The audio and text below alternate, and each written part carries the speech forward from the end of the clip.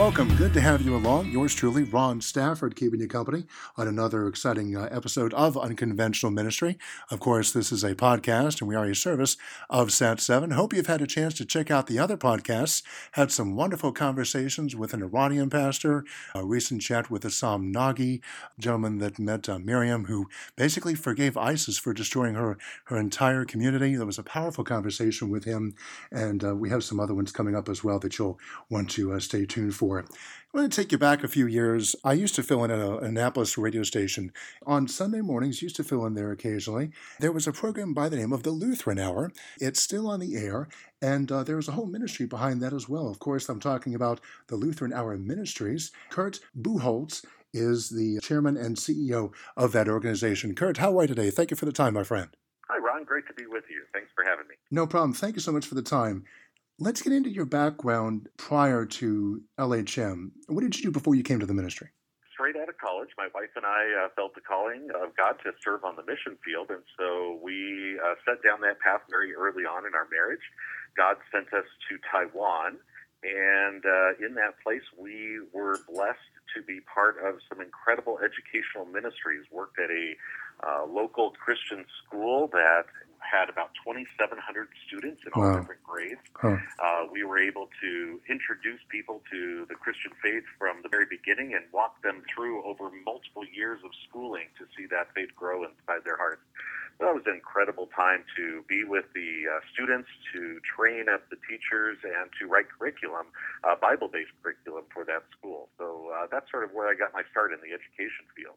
After that, I was called on to international missions at a broader scale, and actually joined our church body's home office here in St. Louis and worked for another 10 years, part of that time heading up the whole global ministries program of the Lutheran Church Missouri Synod. Beyond that, we were called out to Baltimore to serve an initiative called the Lutheran Malaria Initiative, where for the next couple of years, and during that time, I had the opportunity to actually serve on the board for Lutheran Hour Ministries, an organization that I knew and loved for many years, but at that time had the opportunity to serve as a volunteer chairperson for the board of directors. That's fantastic. I went to college in Baltimore, and I know there's a strong Lutheran presence there in the town. That's fantastic. So how long have you been the CEO and president of the organization, Kurt? So I've been here for about 6 years now in this role. As I say, I was chairman of the board before that, and they demoted me down to president and CEO. That's all right. That's God leads. That's perfectly okay. Over the time that you've been at the organization, how have you seen ministry done differently there in St. Louis at LHM? Yeah, that's a great question, and especially an important one for Lutheran Hour Ministries, which is over 100 years old as an organization. First thing to know about our organization is it's a membership organization. So we have members throughout the United States and Canada, as well as people all around the world that are part of our offices and ministry centers around the world. And because we're a membership organization, we always have to serve the will and the desires of those people at the grassroots level of the church, the lay people of the organization. Right. The second thing to remember is that it's exactly that. We are a lay organization and always have been. And so though we love, respect, and love to work with professional church workers, we see really our niche as being right in there working with the average lay person in the congregation and saying, how is God calling them to be sent out in their place and around the world for evangelism? When you ask what are some of the exciting things that have been happening, it's really living into that same 100-year-old history, but in an entirely new way for today's world, for today's society, today's culture, yes, and for what people are looking for. That's the exciting part.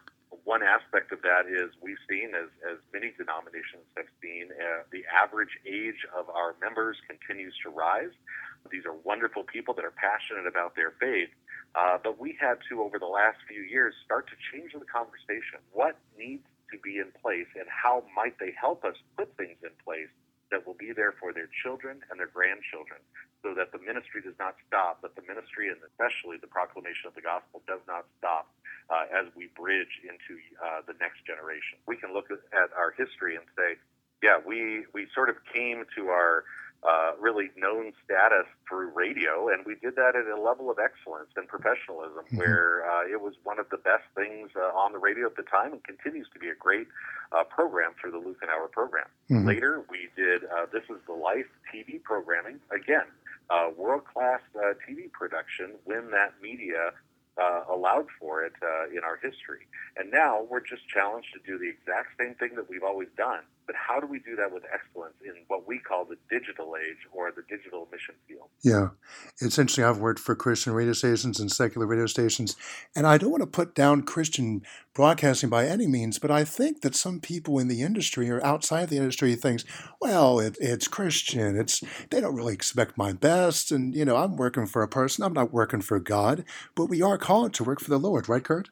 We definitely are. And, as our history as an organization, we've been very focused on not necessarily just broadcasting our programs in the Christian realm, but really reaching out and broadcasting on secular TV programs, secular stations. Most of our programs now, especially in the digital and social media realm, are focusing on reaching non-Christians, not just reaching Christians with God's Word. That's wonderful.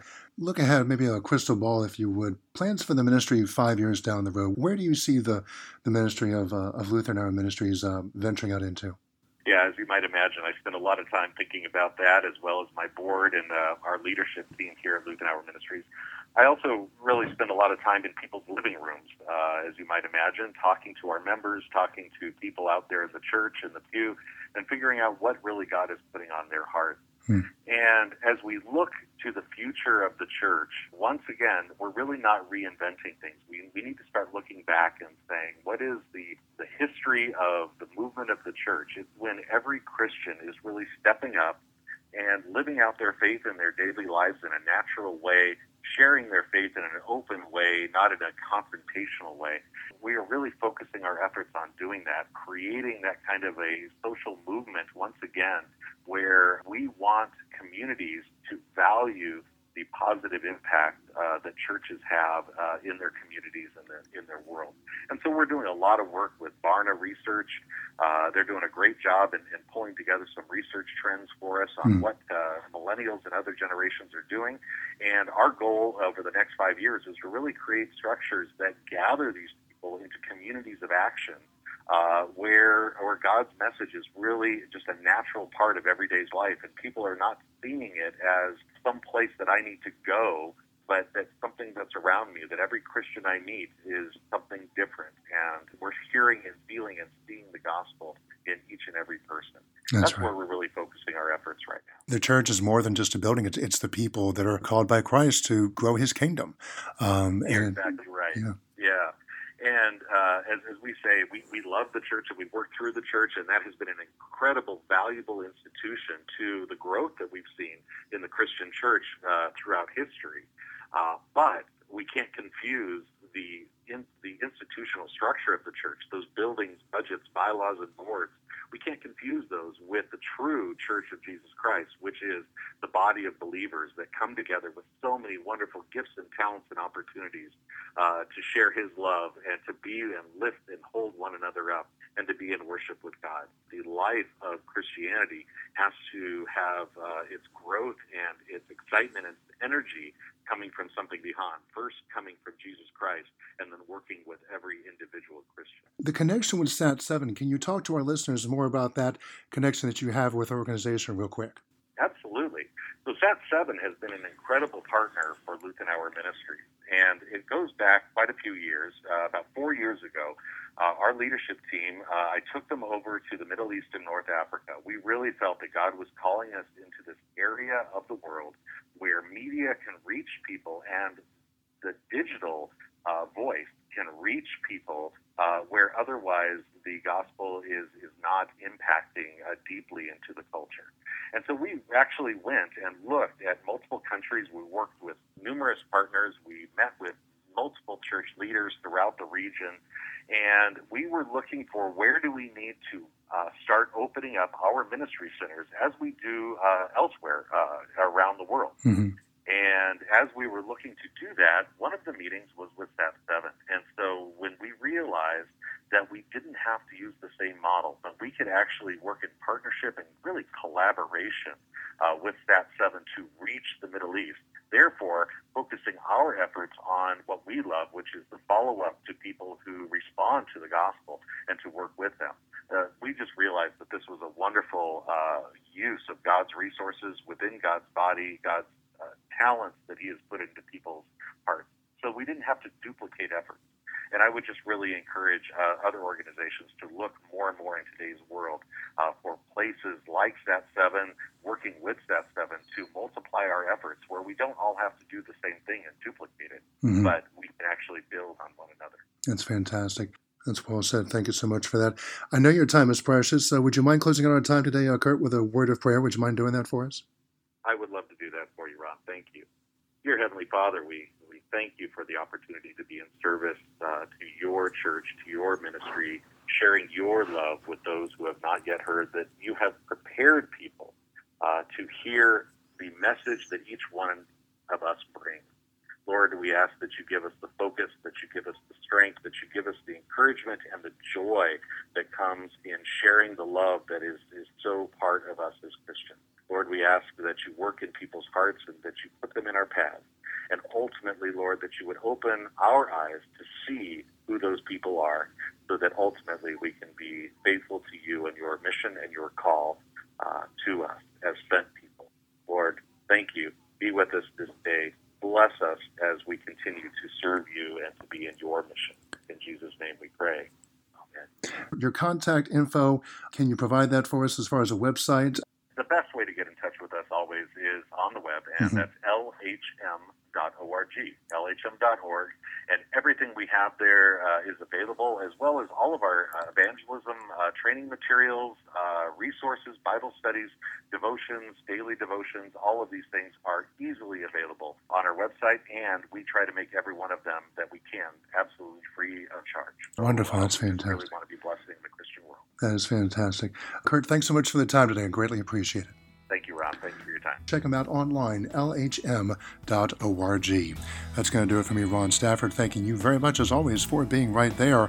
And remember, only with God's strength and God's help, you can make it a great day and an even better tomorrow. We'll chat again next time.